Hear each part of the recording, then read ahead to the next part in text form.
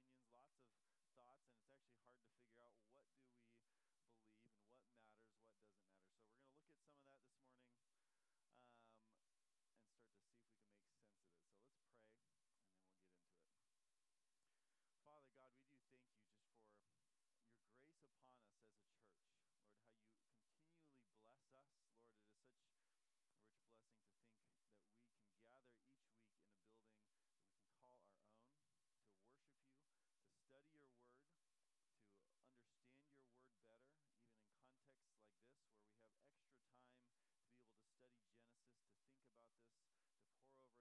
better, even in contexts like this where we have extra time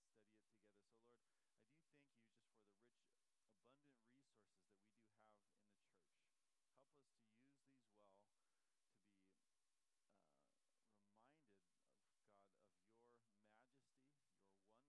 for the rich, abundant resources that we do have in the church. Help us to use these well, to be reminded of God, of your majesty, your wonder, Lord, that these things are not just theological topics, but we are rightly to see you more clearly, more beautifully, and be able to proclaim that well. So Lord, we pray as a church you'd shape us and form us in these ways. In Jesus' name, amen. Yeah, so last week, one of the things that we started to look at was just creation. So we wanted to give a little extra space and time to creation just because it is a rather difficult text to know how to deal with, how to read. There's people who have extremely strong opinions about the ways we read, especially the days of creation. What happened on each day? How did this move along? What should we believe if we want to be Bible-believing Christians, those who hold to good doctrine, those who believe in God, that these things are real? What are we to hold? And so one of the things that even as we get into Genesis, I just want to take some time and actually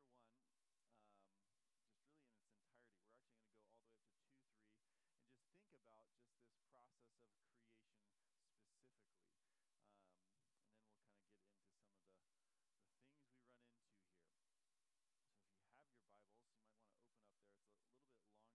So if you have your Bibles, you might want to open up there. It's a little bit longer of a passage. Does anyone amongst us love reading? If not, you want to do a test?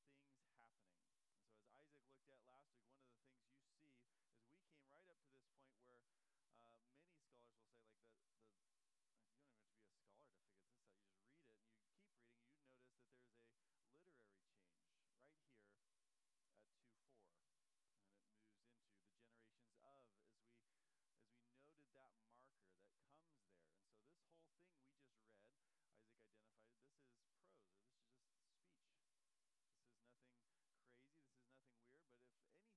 weird. But if anything, we would maybe say elevated prose or elevated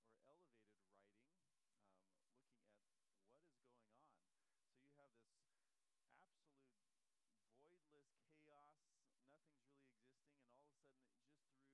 like this form coming. And so the way it walks through it is actually pretty like miraculous, even the way it like brings it about. Like it would be difficult to know how to describe this, and you see from absolute chaos order coming, and it's through these principles of days and things that we know that are so ingrained in us at this point. God has built everything around days, time, seasons, and all these things were put in place from chaos to order. Just the absolute division between, nothing's here, but there's at least sky,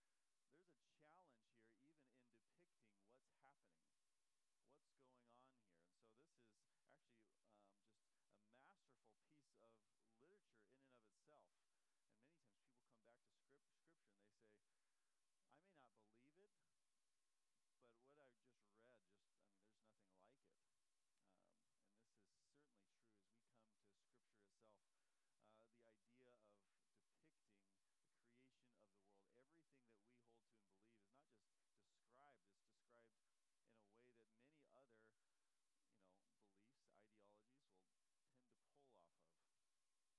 tend to pull off of. So this is kind of a unique piece in and of itself because of this. So general thoughts before we get into some of the debates here, just about what the days are, how this looks. General thoughts as you just hear that read all at once. Some of you, I think, came in. I looked down and there was less people. I looked up and there's more people. So as best as you can, just engage with just the way that this kind of just depicts creation. It is certainly easy to get caught in the theology and lose track of what just happened. Any general reflections? Yeah. Order. Yeah. Everything was precise. Mm. Everything was created. All these animals, but they were all created after their kind. Everything was in order. Yeah, there's very much a thought outness to it, even in here. Yeah. Order, kinds, yes, absolutely. Mm-hmm. God being the creator. And Yeah. part of that creation. It's very humbling. Yeah, absolutely. And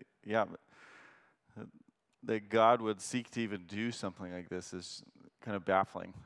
We know some of the other story, but you're just like, yeah, even in and of itself, that would be included. Well, and he introduces us. Yes. Yeah, mankind, as Isaac pulled on last week, there's something very unique about our image bearing in the midst of that. And that is certainly a focal point of his creation. Well, I think let us make man in our image. Okay. I see what you're saying. Yeah. So there's some language that makes you start to think, like, what does that mean? Probably like referencing some Trinitarian language, but you're like, if that was all you started to see, you'd be like, what does that mean? That's a weird phrase. But, we have more theology to back it and understand it, but absolutely. Anything else? So look at these days, just kind of pulling apart what's going on here. Day 1, I have it on your handouts that we could just kind of think of the days. I didn't give you what's there. But if you have your Bibles, you can even look into it. What is happening? Day 1, if you have your Bibles, you probably want them open to make this a more useful exercise.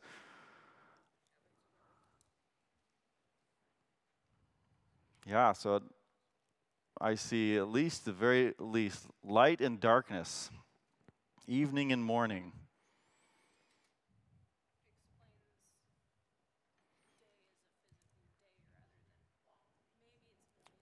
Who knows? Because it's very precise with the wording. Yeah, there's at least light and darkness, like from chaos, like there's light and darkness, something resembling a day that we might hold to, absolutely. Well, it's interesting too that there's light, but yet the moon and the stars haven't been created yet. It's this light. There's just light. Like, is that God? What's going on there? Like, there's at least some structure, but you get the sense like it's pretty vague at this point. It's at least creating something. And that is kind of just good to recognize. Like the first day, like there's not much going on here. Second day, what do we have?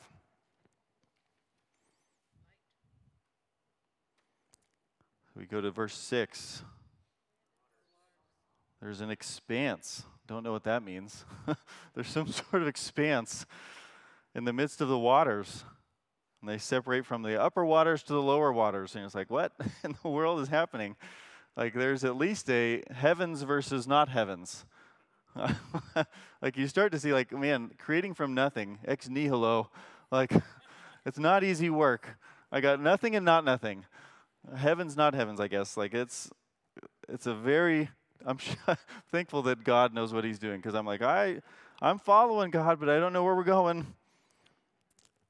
Expanse of the heavens. So we do at least have, I just put down heaven. Like somehow heaven's identified, and maybe it's like a negative version of like everything not, and then you see heaven.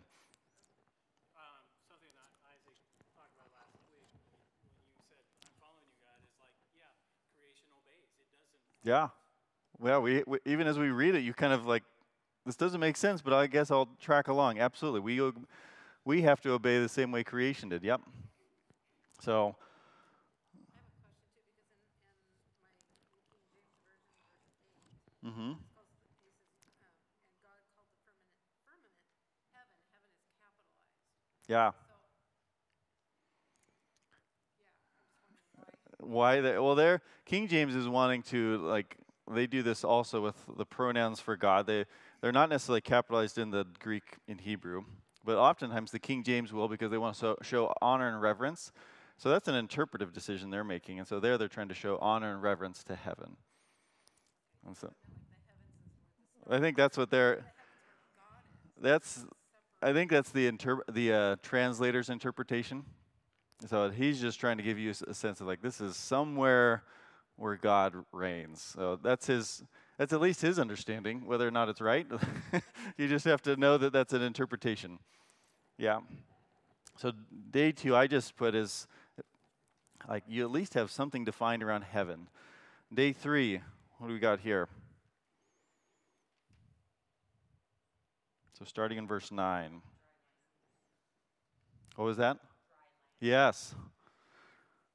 So earth and sea, there's some formation. It doesn't give a lot of specifics. Like we move from heavens all of a sudden, like if you know anything about the universe, you're like, well, we just zoomed way in on the earth. I get this sense. Like there's our solar system all of a sudden identified, maybe with no stars, but like he's at least forming our earth. So there's earth, sea, vegetation, plants, right? There's things starting to be formed in the earth. Is that the way you guys see it there? So that would be the third day. Day 4, starting in verse 14. Yeah. Now we start to get solar system stuff. Moon and the suns and the stars, 2 great lights. The greater to rule the day, the lesser to rule the night, the stars.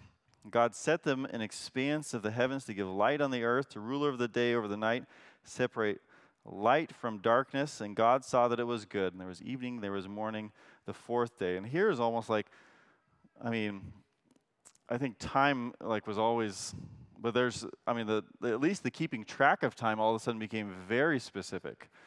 Like the solar system, which helps us to track the years. It doesn't mean like time, like if you don't have a clock, time still goes, but like you all of a sudden start to see like God putting order around all these things, like all the mechanics around all of the things in our solar system. So you start to see like all the stuff we don't, and you realize like how much we don't know just by reading at this point. You're like, there's a lot of things I can put together because I know things about the universe because of big telescopes. But like, just as Genesis tells me, it's very simple. Day 5, I think, is where we're at. So verse 20.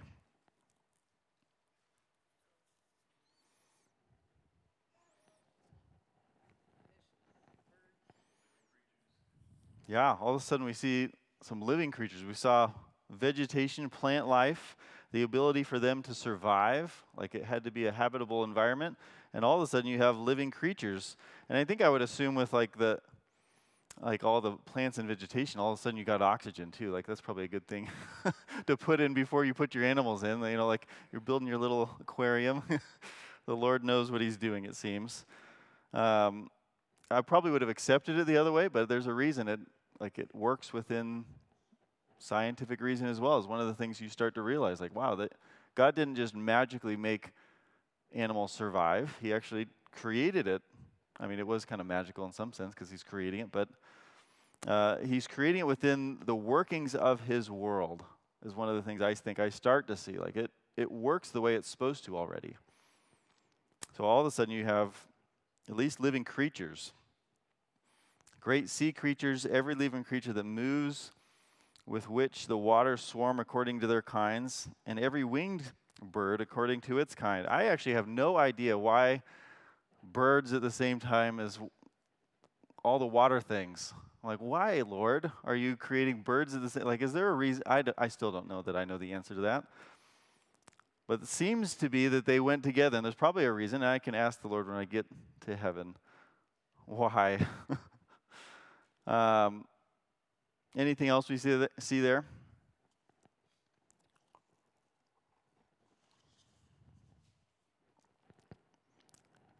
Interesting. Go ahead. Yeah, that's exactly what I was going to pull on. Be fruitful and multiply, but this is a command seemingly to animals, right? Like animals are meant to fill the earth. They're meant to keep going. And so many of the things even we see today, like if we're to follow in line with the way God created things to do, like I shouldn't want animals to go extinct in general. If I'm meant to care for God's creation, I should say generally, like they're meant to fill the earth. Like this is like sin and the brokenness of the world. Yes, there is times that doesn't go that way, but there's a general expectation that the things God creates continue to produce and fill the earth and make more of themselves, and they are self-sustaining in that nature. And in fact, it overproduces, like we'd looked at one point. So day 6. This is verse 24, yeah. All the livestock, the land animals, the creeping things, from the biggest things down to the smallest things. The beasts of the earth according to their kinds, as Barry, I think you, or Kathy or Barry, one of you had mentioned, according to their kinds, like it's very orderly.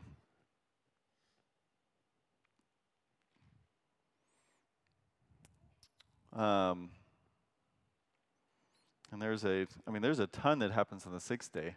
All of a sudden, like all the animals, and then this culminating piece of mankind. And he doesn't fully describe it. It's like mankind in his own image. In the image of God, He created them, male and female, He created them. Which is actually kind of, just the way this text moves. It's like all of a sudden, like the order's all like a little jumbled. I'm like, I don't know if you guys are this way, but my engineering mind's like, He just described the male and female before He created the female. Like, that's irritating at the best. I'm annoyed. I'm following, Lord, but I'm annoyed. So what's going on? But there's that mandate again, be fruitful and multiply, and fill the earth and subdue it, and have dominion over the fish of the sea, and over the birds, and of the heavens, and over every living thing that moves. So there's a unique hierarchy that was also just created of order of everything, but then there's also this idea of ruling, dominion, caring. He's placed this for the betterment of His creation, saying this needs something to care for it. It is going to produce, but it needs some care. Like this is before the fall. Like work was intended all of a sudden. There was things to do in God's good creation. And then this 7th day, this is probably one of the mankind is certainly a significant point in creation, but then you get to the 7th day, and it's like the culmination of the entirety of it. And it is like an artist finishing his work and stepping back And it's like he made this day holy, and all of a sudden it points all the glory to God. It's just like there is a heightened sense of the purpose of mankind to glorify God, to enjoy him forever. Like you come to this point where you are meant to rightly stop and acknowledge God. Like that is part of our purpose, part of our created order, part of everything that is good about who we are, stopping to acknowledge God. I mean, that speaks volumes, like in a world that says, I don't want to acknowledge God at all. All of a sudden, like creation just told us, stop and acknowledge God, enjoy God, see the things God has done, rest the way God has rested. So there's a couple things that we'll look at just really briefly here. There's a creation mandate that starts to come out of things we are meant to do that we can go back to and say, like, this is how, if you want to know who you are, what you're supposed to do, you come back to these things and say, what are the things that help me understand that? There's several things here for us. I'll get us going with one is like, he created us in order, male and female, he created us. Like there is something that's just defined there. You're made to do this job, and it actually requires both. It's not good complete until there are both. So like that is part of how do you fulfill this? Well, it's male and female. He created them. What are some of the other creation mandates you hear in this text of things we're to do? Yep, absolutely. Be fruitful and multiply, fill the earth. So we're meant to continue. Go ahead. Have dominion, yep, to rule over it, subdue it, have dominion over it, make it into, like there is a starting place, but there's an expectation to continue developing it. And with that, I think there's a creation mandate of ownership, responsibility, this idea of stewardship that comes in under God's rule. God owns it, but he said, this is a responsibility I've given to you. To neglect it would be to neglect something you were created to do. And he's given it to you, and this one may be slightly different but almost the same, but to work it, to keep it. You're meant to cultivate this world. You're meant to keep it. You're meant to maintain it. So here is this picture of creation that all of a sudden is just formed. And it is if you get into some of the debates, you kind of lose track of like the majesty of what you just read. Like it is staggering what just happened and how it was described. And it is good every now and again just to slow down on that and just listen to it and recognize this is a unreal description of kind of metaphysics. Who are we? Why do we exist? Why are we here? How do we rightly live in this world? It answers huge questions for us in the world about who God is, who we are meant to be in relation to God, in relation to this world. So this becomes, I think as we looked at the beginning of this study, this becomes a foundational book for much of what we believe in the Christian world. So obviously, like if you're going to disagree here, you start to feel the tension rise. To say, if I have a difference of opinion, all of a sudden I'm getting a little, my blood pressure goes up. Like, what are you messing with? Are we talking about like you've gone apostate? Like, are you walking away from the faith? And so this starts to raise the significance of what's going on. So there are different views on how do we look at these days of creation. How long, especially like how long is the period? Is this true? Is this false? What are we thinking here? So one way to think about it would be a couple categories here. Genesis 1 to 11, some would say, is basically just a myth. And so is this true? No, it's just a nice story. It's well written, but it's a myth. Like not having any necessary historical reality, but it might be helpful to you in some ways or forms and just thinking about God generally, but it's largely myth. And so that is one view about it. Another one would be Genesis 1 to 11 is not myth, but it is largely figurative. Largely figurative. Another one would be it's neither myth nor entirely literal, but it is partly figurative. In Genesis 1 to 11, lastly, another view is that it should just be taken literally. Just very simply at face value. What it says is what it says. And so as you can imagine, that first one, Genesis 1 to 11, is basically myth. That is probably the most damaging of all those views, especially to the foundational beliefs that we have in Christianity. You say, like, what does that one mess with? It's like, none of it matters. None of it's true. Like, it's just, take it for what it is. So you will not find any Orthodox believers evangelical Orthodox believers saying that Genesis 1 is a myth. And if you hear that, that is one to say, like, that's a pretty important claim. But then you get into some of these other ones, and immediately, like, one of the things becomes is, like, either it's true or false, and that's the category we want to immediately run to. But there's plenty of Orthodox believers who've actually fallen into the rest of the three categories. Some who are unorthodox believers who's fallen into maybe it's largely figurative category or allegorical, but then there's lots of views about this. And as you just read Genesis, there's lots of questions that you should have.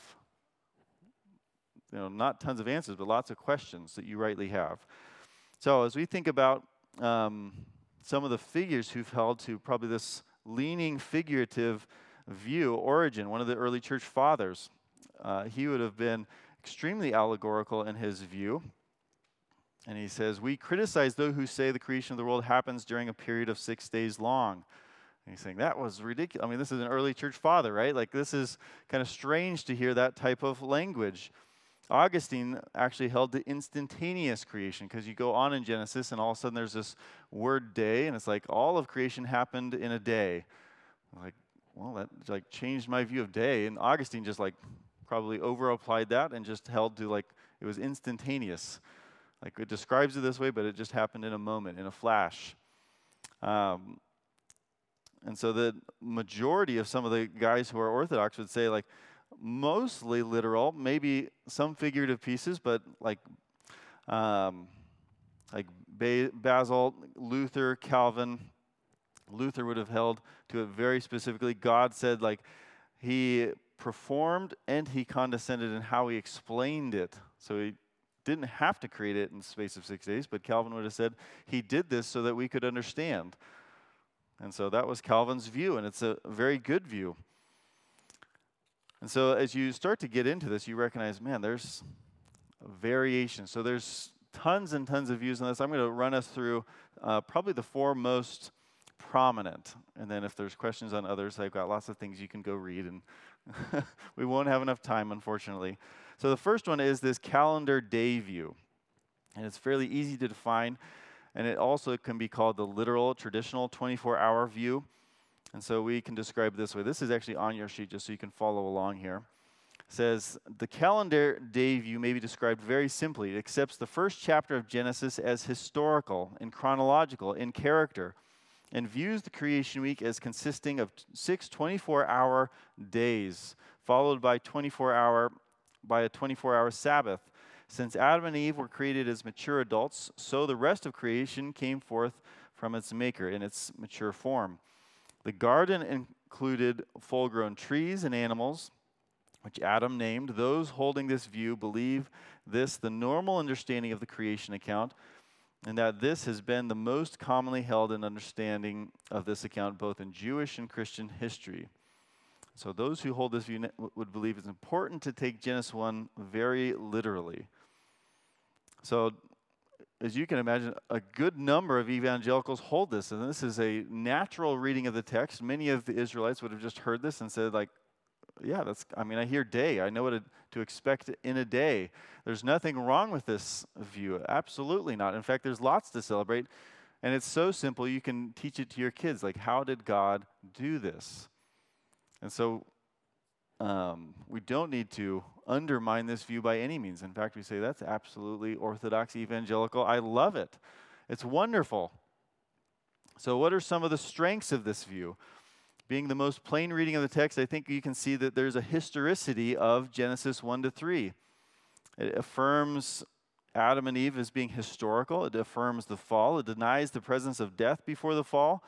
being the most widely held in the Reformed Church historically and consistent with New Testament authors. I mean, there's a ton to like about that. It's very simple, very plain. There's things you can hold to there that you can really grab onto. So any weaknesses that we might have here? So one is, go ahead. No, good. Yeah.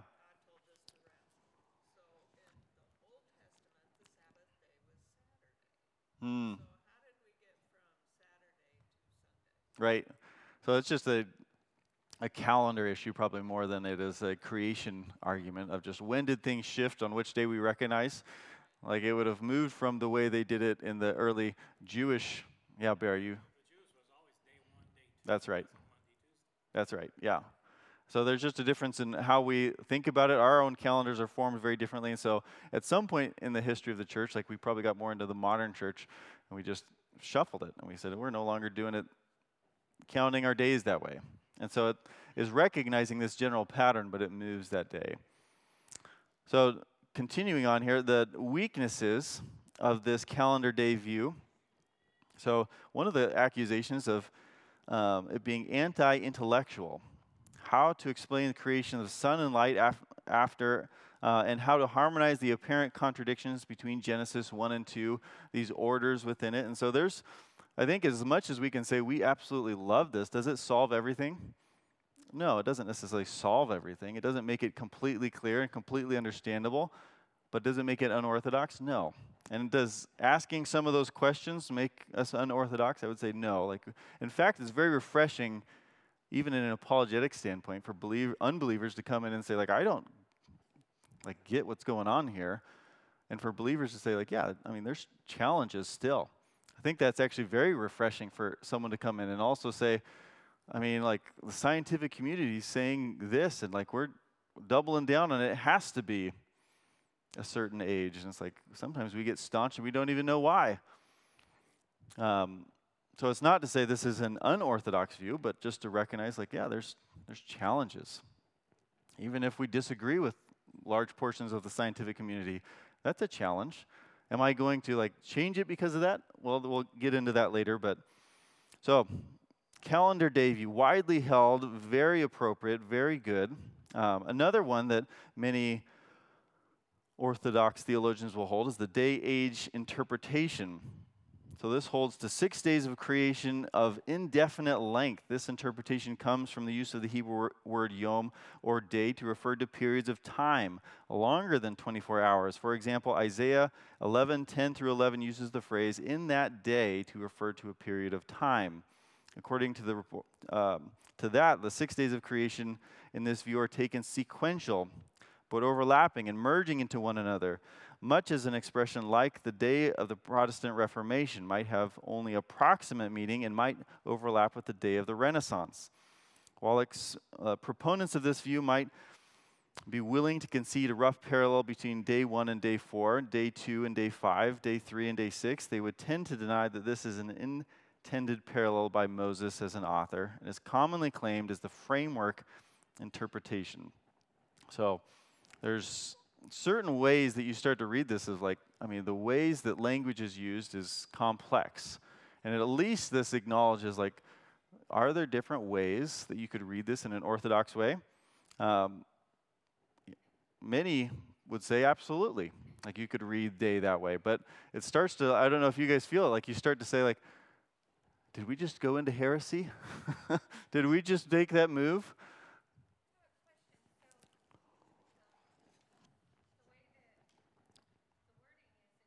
Mm-hmm. Yeah. Yeah. Well, some would, I mean, if you go back to that calendar, they would say, yeah.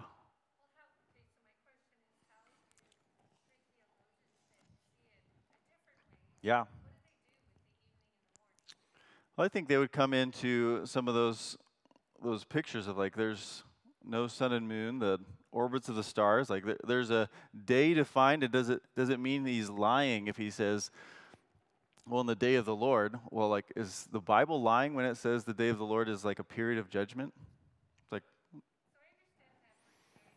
Mm-hmm. in different ways. Yeah. But in this case, Yeah. seems to define it as evening and morning. I'm wondering how Right. to get away from that. Well, they would just say, like, I mean, this is God trying to describe something going from chaos to order. Like, is it actually defining a 24-hour period? And so you're not wrong in saying some get very adamant that it does, but then there's others who say, does it require it? And there are others who would say, no, we don't think so. And so as you recognize, like you would say, I have a view here. And now one of the things I want to walk us through is like, how do you hold that view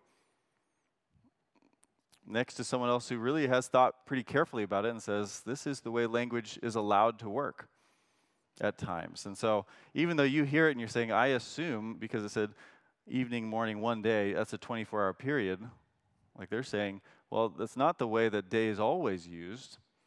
And so there is flexibility here. So I'm not saying I necessarily hold that view, but there is a challenge at least. In the Greek, is the day for in Isaiah the same word as day? Yeah, Hebrew. Yom, yeah. Yeah, it is, yeah. But it defines a period of time, but yet what you're saying, it's still. I just don't know. Yeah. Yeah, I don't either because yeah. I can't. I mean, why would God say day and night if not for our Well, I do think it's meant to pattern things for you to say, like, well, this is how God's creating these. It's in the pattern of 6 days.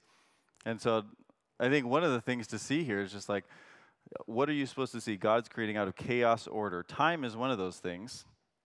So there is a view that Orthodox believers, these are people who hold to some very important things, will say, I believe in the historicity of Adam. I believe in the creation of everything by God. And all of a sudden, I'm coming to this word day and recognizing, man, there might be more space here. I might have put more emphasis on that than it required. Because I heard that initially, and I'm saying, well, it's got to be 24 hours. And they're saying, maybe it's not mandating it. Maybe it's something I assumed. Go ahead.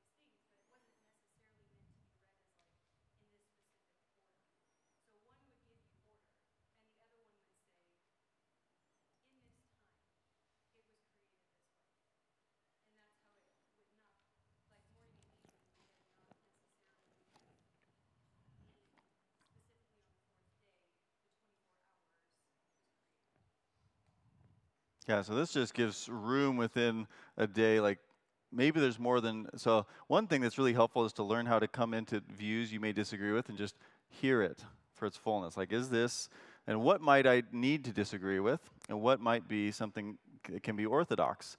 And so, within this, it's saying like there's more time allowable within a what's described as a day, morning and evening. What's described there? My assumption is 24 hours. Very simply, like I just come to it and I rush into the text and I assume that has to be. Now, what if all of creation ends up being older when you get to heaven? What are you going to say? Like, God lied to me. No, I think you're going to say, like, I must have misunderstood it. And was that going to bother me in heaven? It's like, no, that didn't undermine who God was.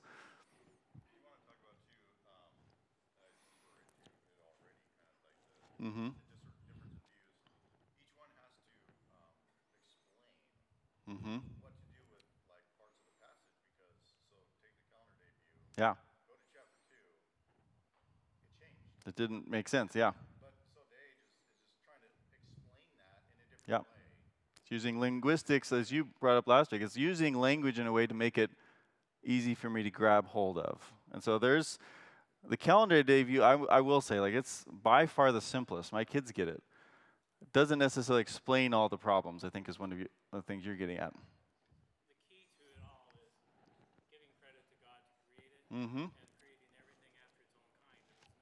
There was no disorder in what he created. Yeah. Yep. Absolutely. And I think there's a few things. I'll close regardless where we're at, just showing you guys a few things I would say, regardless of the view, there's a few things you have to get right. There are some things that are non-negotiable, and that would be one of them. So let's look at this really quick. So some strengths of the day-age interpretation. The affirmation of the historicity of Genesis 1 through 3. It doesn't say it's non-historical. It says this is very true and real. Using language appropriately. Affirmation of the historicity of Adam and Eve in the fall. Compatibility with much of scientific evidence for the age of the earth and fossil record. Like sometimes there's science on both sides, and there's very convincing science at times. It's like, well, it could be older if we don't hold a lot of things static or assumptions that I have today. And so it starts to engage apologetically actually with the larger scientific community at times. Is like, well, that's interesting. Another problem with the day-age view that Mm-hmm. we find is that there wasn't death before Adam sinned, Yeah. which if there was, say, millions of years, that definitely would have. Seems like there should be death in there somewhere. Yeah, that's a potential problem. Yep.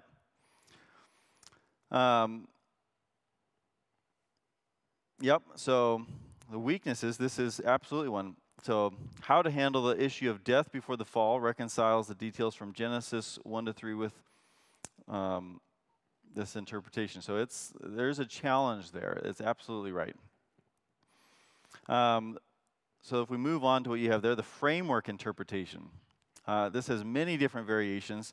If you're to look at this, Meredith Kline would be a major figure here, and this probably identify his view the best. The basic idea is that the week of creation should be viewed as a metaphor.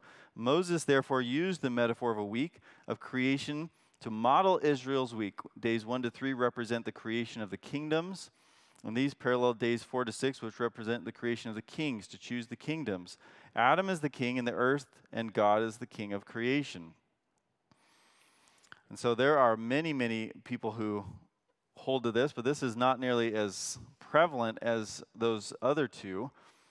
And this one kind of moves into a category that I don't know that I like as much, but this is something that many people hold to, and they start to say, like, is it possible that this is just a framework for creation? And this one probably like causes me a little more like consternation, if I'm honest, of like, what is this going towards? But these are not uncareful scholars, is one of the things, the way they use literature and language. So some of the strengths of this include, this is still affirming God as creator, going back to Barry's point. Like, what is it doing well? It affirms the historicity of Adam and Eve.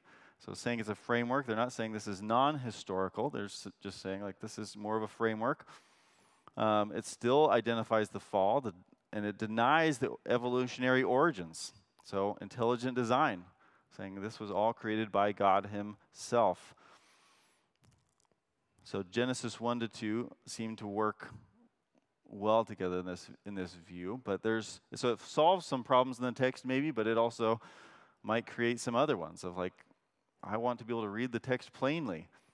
And so there are some people who hold this view, and you look at it, and the challenge here is to look at it and say, like, what does it do well? What does it keep in the Christian faith? What does it preserve? Weaknesses or objections include this: affirming historicity while denying the literal sequence of Genesis 1. What genre is Genesis 1? In the relationship to the passages like Exodus 20:11 that refer to the days of creation, to the framework interpretation of Genesis 1 to 2. So there's a sense that like there's other problems in scriptures that they've got to deal with. It's like scripture seems to refer to itself. There's days of creation. If it's just a framework, we've got problems. We've got some pretty severe problems we've got to get around in scripture. And so this one has maybe some It harmonizes some challenges when you get into those passages that don't fit sequentially, and they've picked up on those. But even if they don't fit sequentially, like you've got some other probably bigger problems in my estimation. But it does still hold to a lot of the orthodox things we want to see. So another one, the analogical day interpretation. So this defines the 6 days of creation as God's work days, which are analogous and not necessarily identical to our work days, structured for the purpose of setting a pattern for our own rhythm of rest and work. In this view, the 6 days represent periods of God's historical supernatural activity in preparing and populating the earth as a place for humans to live, love, work, and worship. So there's some strengths to this. The analogical day interpretation include the affirmation again of the historicity of Genesis 1-3, the affirmation of the historicity of Adam and Eve, the fall, affirmation of New Testament authors believe the historicity of Genesis 1-3, and it also harmonizes Genesis 1-2 well. So it solves some of those problems, still has some other problems if it is just analogous to our work week. And so you can sense what a lot of these guys are doing is they're trying to make sense of some real serious problems that are created, and they're trying to do it in ways that are still orthodox. And at times, it's like, we don't know what we want to think about this. Do we just hear all these views and just check them out wholesale and say there's absolutely no validity here, we have to view it as a literal 6 days? Or do we hear them and say, what are the categories that I think through? And some of the big problems that start to come up in the back of our head, I think you have on your handout there. There are some apologetic issues that come up in our mind. Like you have ones about linguistics, but then you also have ones that are actually just about like, what am I saying if I give up ground on these? If I was to accept any of these other views, what am I actually saying? So some of the big ones that come up are, this seems to mess with the authority of Scripture, primarily. This seems to mess with my Bible. This seems to mess with the way I read my Bible. If it's not, day one is 24 hours. And so that is one that we start to recognize. Another one is scientific relevance. Like, how does science fit in with Scripture? Like, God did not create things outside of his created world. Like it needs to make sense. Like, you go study God's world, it still should work. And so which one precedes the other? And so at times you'll see people trying to raise science above Scripture, and we would have to say, like, well, one, no, that's not true. And the other is it tries to actually create these worlds in which you're harmonizing a naturalistic view, which basically excludes God. So there's some aspects of science that start to say, can I come up with a theory about the creation of the world that actually excludes any supernatural being? And so there's a scientific expectation there that I'm going to assume God is not possible to enter in. And it's like trying to harmonize that with a biblical account, like that's actually quite impossible. So like actually evolutionary theory, that's the underlying assumption, is naturalistic evolution. Basically saying, if God is present, that's impossible. If God is present, that's impossible to be true. So you can't actually harmonize those two, but that doesn't actually mean the base premise of evolution without a naturalistic presupposition is wrong. Because what does evolution say? It's just change over time. Now, if you go to change over time that assumes there's no possibility of a intelligent designer behind it all, like that's a real problem. You recognize the real challenge there. Another one that becomes a really big one is the existence of God. Does God exist in the whole thing? That goes back into that scientific world. And then historic reliability. Those are some of our big questions. So one thing, like I will quote this, the National Association of Biology Teachers. This is one of the things they say about science, just to go back to that scientific question. Science is a method of explaining the natural world, they say. It assumes the universe operates according to regularities and that through systematic investigation we can understand these regularities. The methodology of science emphasizes the logical testing of alternate explanations of natural phenomena against empirical data. Because science is limited to explaining the natural world by means of natural process, it cannot use the supernatural causation in its explanation. Similarly, science precluded from making statements about supernatural forces because these are outside its province. Science has increased our knowledge because of the insistence on the search of natural causes. In this way, it becomes clear that only natural process-based explanations are to be allowed as science, and hence, they alone are considered to be adequate to explain how we came to be. It would follow that from this, only a naturalistic evolutionary theory can qualify as scientific or true explanation of ourselves in the world. So you hear the real problem behind that. It is not the fact that science is real, but it assumes there's no way that God is allowed in. So science is not the problem. It's the fact that they've just assumed you can't let God into the conversation. This is a fantastic book I would turn you guys to on this. So Stephen Meyer, Return of the God Hypothesis, one of those things that you've heard of intelligent design, some of those different things that have pushed this. This is him basically pushing in on that premise, saying basically, you don't have to exclude God. In fact, he almost like makes a very compelling scientific case that you need to include God in all of our scientific. And so he's actually pushing back into the mainline scientific community, saying like, let God back in. It actually makes your science better. One of the phrases here that comes up is the God of the gaps objection. This is where science gets in here. And one of the ways we started to see this was with Newton. Newton was a believer, and so he basically could not make sense of the entirety of the universe. And I'll just read this, because he used God in areas he couldn't understand. So critics of intelligent design or science-based theistic arguments often cite Newton as a prime example of a scientist who made the God of the gaps blunder. As the story is often told, after Newton successfully used his universal law of gravity to describe the motion of the planets in the solar system, he discovered that the orbits of the outer planets did not conform precisely to the trajectory that he calculated. Further, he apparently realized that the mutual gravitational attraction between the outer planets would make the solar system unstable. As a result, he allegedly posited episodic interventions of God, or in some other versions of the story, angels, to put the planets back in order in their correct orbits. Later, when the French physicist Laplace showed that how Newton's own laws could account for the observed anomalies, he showed, voila, Newton's postulation of divine action, his God of the gaps, to be unnecessary. So you see what's probably at stake here. Like, well, that proves that God doesn't exist. God can't be here. And if you assume God, you're going to do bad science. And one of the things Stephen Meyer does is he actually shows it actually pushes you to better science, assuming God, because it allows you to postulate things that don't quite make sense, and then eventually they might be made sense of.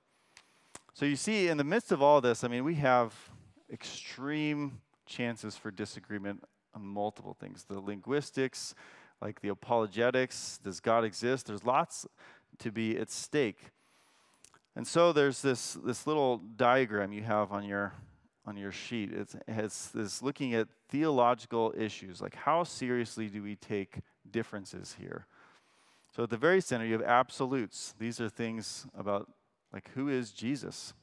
Is he God? Is he not God? Do we believe the Bible? Then you have convictions, things that we really should believe and be settled on. And then you have opinions and questions. And recognizing, like, you get into Genesis and it's like, well, the temptation is to say, like, all of them are absolutes. Every single idea that I believe about the Bible falls into that center category. And one of the things we have to say is, like, in the Christian church, we're very much called to live in unity as far as possible, to be able to see that maybe you're not attacking the core of my beliefs. So you may hold a certain view on creation and say, which category do I place this in? Well, actually, I don't think it's as simple as, like, take your whole view and place it into one category or the other, but it is actually certain things I would distill out for you to say which ones belong in the center circle. So a couple of the ones if you were to look at this, where is this?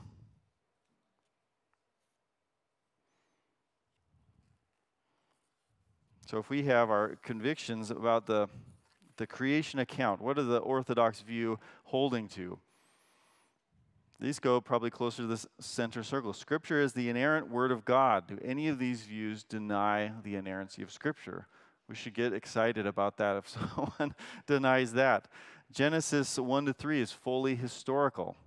We should also get excited if someone wants to say this is non-historical. We lose so many things about sin, the problems in the world, the way the atonement works, the way that God is coming to deal in his redemptive plan. If this is not real history, Adam and Eve were uniquely created in God's image as our first parents, with Adam as the covenant head.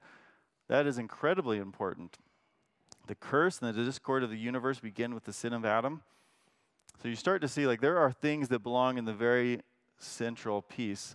Now the age of the days, actually, like I would say, the age of the days is probably not even, or the length of the days is probably not even primarily what the opinion of Genesis was focusing on. Like, what is this text actually doing? So actually, I don't have a real strong opinion on any of those views because I don't think it's actually the primary purpose of the text. But we do have to know, how do you engage with people who have different views, and where are they messing with things that really matter? And I would say, take it out of those big categories. Can we have fellowship with people who are not calendar day view people? I would say absolutely. There's orthodox views outside our own that don't mess with those things. And we just say, like, these are ones I'm not budging on whatsoever. Now I can get into a good, lively debate about the age of the earth. I can get into a good, lively debate about other things. But, I mean, there's problems in the text even with that view. And acknowledging those is good and right to do, to say, man, that doesn't solve everything just linguistically. But there's also big problems like that Stephen Meyer book gets to, like recognizing, like, man, we want to assume a biblical worldview. So with that, let's pray, and we'll come back to this more. There's plenty more we could dive into, so thanks for edging into it with me. I'd love to spend many, many more weeks on this. So let's pray. Father, we do thank you for, Lord, that amidst things that are very, very unclear at times, things that can seem frustrating, different views, Lord, that you have given us all that we need to trust you, to know you, to follow you, and also, Lord, to learn how to live in fellowship with other believers within the church, even outside our own walls, in a way that we can trust you together. So, Lord, we ask that you would help us as we think through these things and grow and be shaped in a way that is glorifying to you. We pray all this in Jesus' name. Amen.